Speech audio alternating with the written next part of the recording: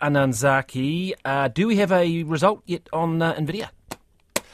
Kia ora. Yes, we do, Corin. They've blown away expectations. Their revenue was about $2 billion above expectations, though. So totally smashed expectations. But that came after the market close and just before or just at 8 o'clock New Zealand time when the markets did close, the Dow Jones average was up 0.5%, S&P 500 rose 1.1%, and the Nasdaq was 1.6%. But with this result, expect tomorrow's trading to be quite positive.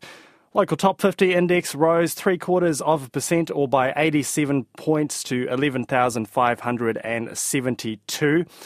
The dollar is trading at 59.8 US cents, 92.2 Australian, just under 47 pence, 0.55 euro, 86.6 yen, and 4.35 yuan.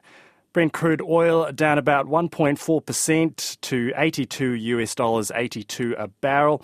And gold has risen $19 to be $1,916 an ounce. Busy day of earnings here too. Air New Zealand among them.